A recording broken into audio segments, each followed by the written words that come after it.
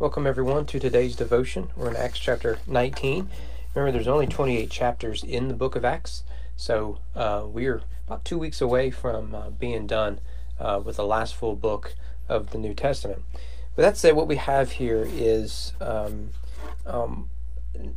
somewhat more of the same, where Paul enters into a city, it deals with some opposition, whatnot, and probably the most one of the wilder stories regarding that is found whenever he goes to Ephesus. Nevertheless, starting in verse 1, and it happened that while Apollos was at Corinth, Paul passed through the island country and came to Ephesus. And Paul's there. Paul will mention Apollos in Corinth. Remember in the first chapter, they were divided over who their favorite preacher was. Paul, Apollos, Cephas, and all that. So imagine being Corinth. Your first few pastors included the likes of the Apostle Paul, Apollos, and the Apostle Peter. Can you imagine? And they were still a mess, right? Sometimes it isn't about who is in leadership. But anyways, Paul passed through a country, came to Ephesus. Ephesus was a pretty major city. There he found some disciples. So the gospel has already come to Ephesus, it seems. And he said to them, "Did you receive the Holy Spirit when you believed?" And they said, "No, we have not even heard that there is a Holy Spirit." And he said, "Into what then were you baptized?" They said, "Into John's baptism." And Paul said, "John baptized with the baptism of repentance, telling the people to believe in the one who was to come after him, that is Jesus." On hearing this, they were baptized in the name of the Lord Jesus. And when Paul had laid his hands on them, the Holy Spirit came on them, and they began speaking in tongues and prophesying. There's a lot of debate about this passage. How do we rightly understand it? Let's just look at it in a simple way. What you have are people who, like we met earlier, I believe Apollos was one of those, that came to repentance under John the Baptist, but perhaps heard John's preaching, believed, moved to wherever they were, and never saw the coming of Jesus, or for whatever reason. So here you have within Ephesus, you have the first parts of that, people who understand repentance, understand grace, are looking for the Messiah. And here comes Paul saying, look, the Messiah has come. The challenge, the real theological challenge, is what do you do with the presence of tongues here? And my argument has been it follows Acts 1:8. We saw tongues in Jerusalem, hinted at in Judea, Samaria, and then here we see it when it goes to the Gentiles. I do think Acts 1:8 is the outline for the book, but also for other attributes within the book, one of them being the coming of the Holy Spirit. That doesn't mean that the Spirit hasn't come to the Gentiles. That's clear in the story of Cornelius.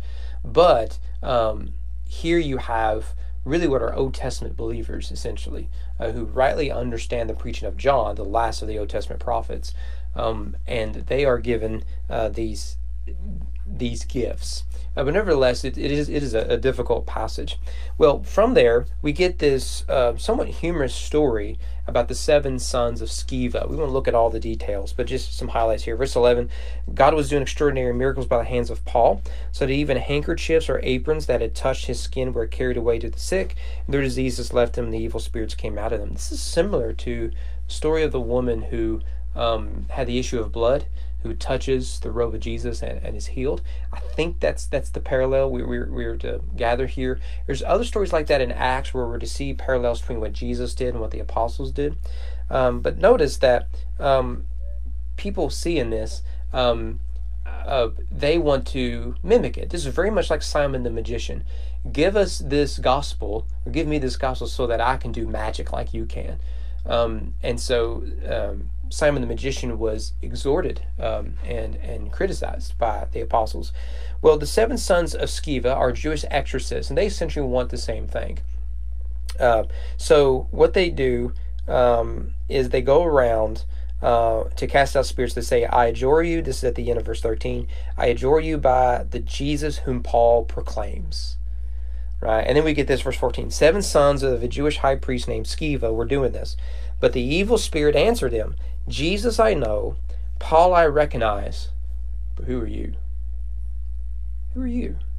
Now you see what Luke is doing in these stories is he is, with particularly Paul and Peter, who are the two main characters in the book, he's putting their ministry at the level of Christ. Not that they are like Christ in terms of their nature, but to say their ministry has the same impact and the same authority as Christ. This is important in our understanding of what the Bible is. Just because a passage of Scripture doesn't have red letters doesn't mean it's not inspired by God, or isn't equally inspired by God. And so I think that's what Luke is trying to show us, that the ministry of the apostles really does mirror the ministry of Jesus. And the man in whom was the evil spirit leaped on them, mastered all of them, and overpowered them, so that they fled out of that house naked and wounded. And I think that's true literally, naked and wounded, also metaphorically, shamed and embarrassed and everything else. Well, verse 18, many of those who were now believers came, confessing and divulging their practices. And a number of those who practiced magic arts brought their books together and burned them in the sight of all. And they counted the value of them and found it came to 50,000 pieces of silver. So what do we do with this? Well, this is not a defense of book burnings. Look, when you're reading the narratives, there's a difference between descriptive and prescriptive. Descriptive is saying, hey, this is what they did. They burned their books. Prescriptive is to say, because they burned their books, we got to burn books, right? This is, burning old vinyl records back in the day, right? Like the companies aren't just going to make more. So, I mean, it doesn't work for many reasons, right? Right now, there is a canceling of books on Amazon, and it's not going to work.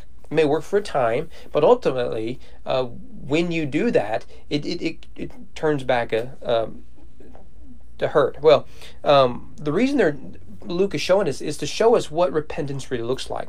Repentance is a breaking off of who you were. You are not that person anymore. So this is what Jesus would call as a cutting off the hand or the foot, is that you must sever yourself from these things. John the Baptist said essentially the same thing in his preaching in Matthew, I believe, chapter 3. So, being that they saw the 7 sons of Sceva go through what they did, a lot of people who have that in their closet, and they realize, look, if Christ is real and He is Savior, I could never go back to these things. So it would be just as good to get rid of them now. Right? And there is a real lesson there about repentance. Repentance isn't having Jesus, but hold on to my old lifestyle, for nostalgic reasons, but rather is to say, I've got Jesus, I don't need anything else. And everything else pales in comparison. Well, from there, we see Paul's ministry in Ephesus. A lot of people come to Christ, and it creates a lot of problems. Let me just note there at the end of verse 21, Paul says, after I've been there, he's wanting to go back to Jerusalem, I must also see Rome. Paul's ultimate goal was to make it to the capital city. When you read the letter to the Romans, which Paul probably wrote in Ephesus, I believe, don't quote me on that, it's clear he wants to go to Rome. And he apologizes that he hasn't been to Rome yet. A lot of things have kept him from Rome. In fact, when he goes to Jerusalem, he's going to be in chains. In fact, that is how he gets to Rome. He appeals his Roman citizenship, goes to Rome that way. But one of the reasons he wants to go to Rome is that is the center of the Roman Empire, of course. But also it is a destination far to the west. It's not as far west as possible. There is some suggestion that Paul does indeed make it as far west as Spain, which is essentially as far west as you can go in the Roman Empire. There's some suggestion he did that. It's a matter of debate. So here we see the first hint that he's wanting to go there. Verse 23, about that time there arose no little disturbance concerning the way. Now there's that term again. Luke told us back in Antioch that we were first called Christians.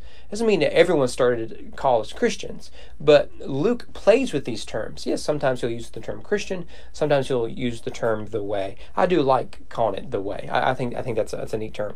Verse 24, for a man named Demetrius, a silversmith, who made silver shrines of Artemis, brought no little business to the craftsmen. This is going to be key.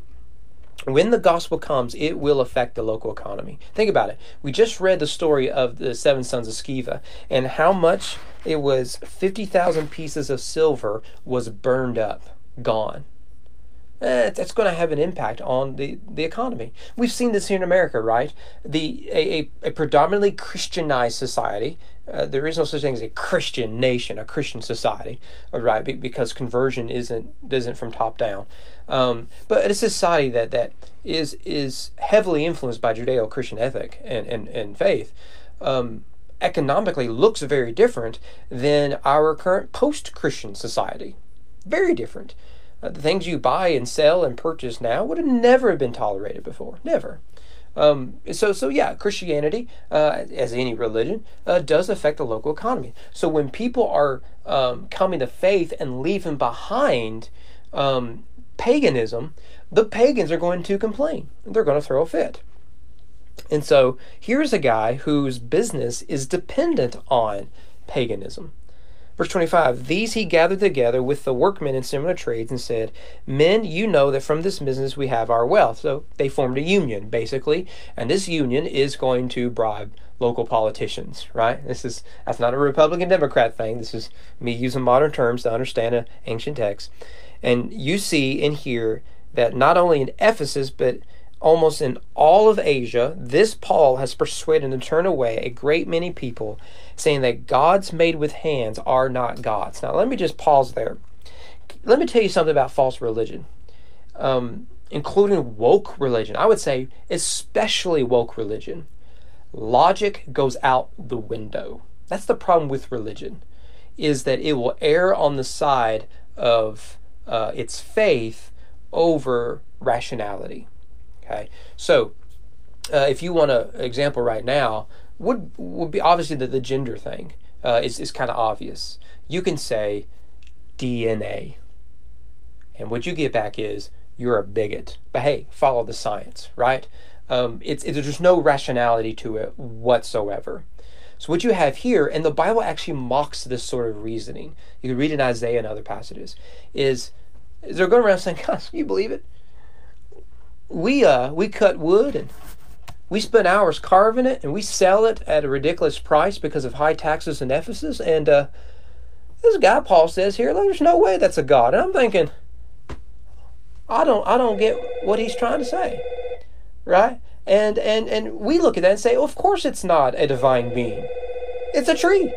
It's a tree that you cut down, you carved. What sort of divine being would let a little puny human like you cut it down and let it take a knife and carve you around? I mean, what sort of nonsense is that?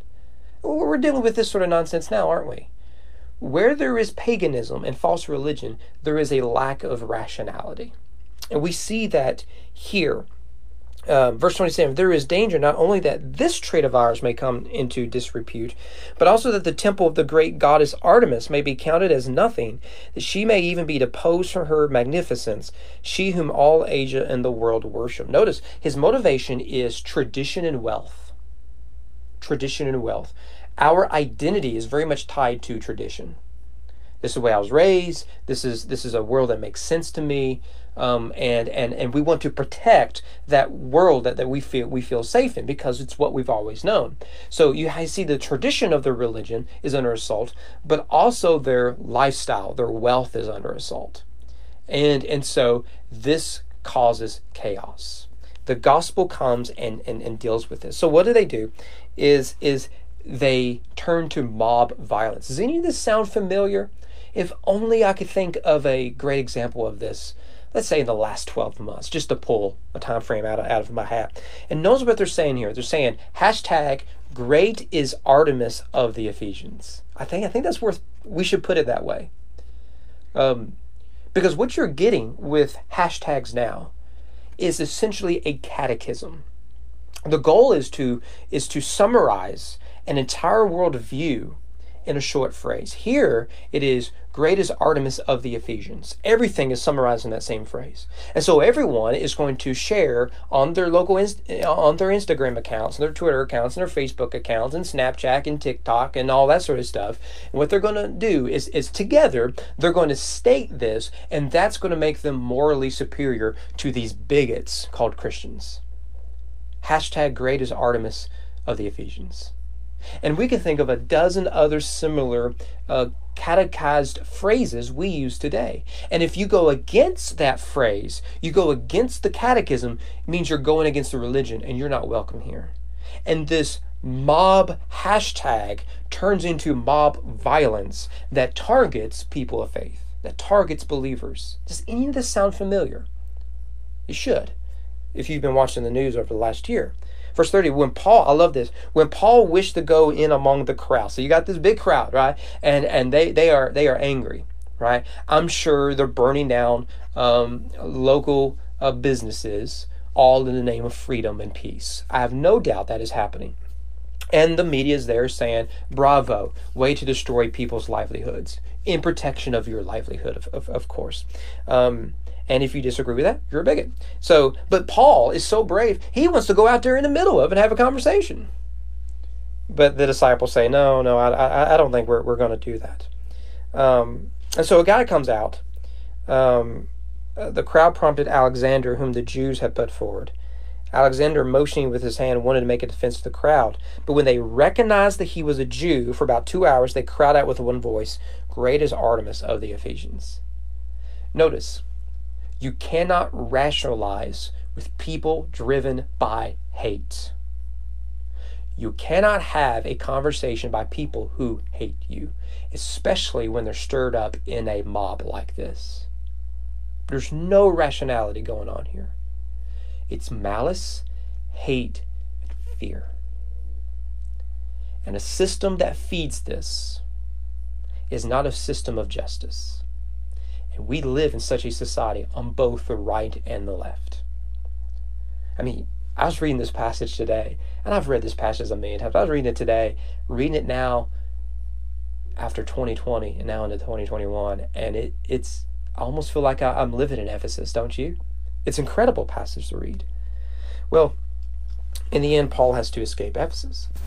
But what you have is the church being planted in a city, and God does amazing things through them. Why does all this stuff matter? Yes, there's parallels and all that sort of stuff. Look, my argument is post-Christian America will look like pre-Christian Rome. It'll be very pagan, it'll be very violent, it'll be a place of injustice and corruption. It will be. We're seeing it already. But in that context, the church did just fine. And in that context, the church will do just fine. Do not choose fear. Choose faith. Hope to see you guys here tomorrow.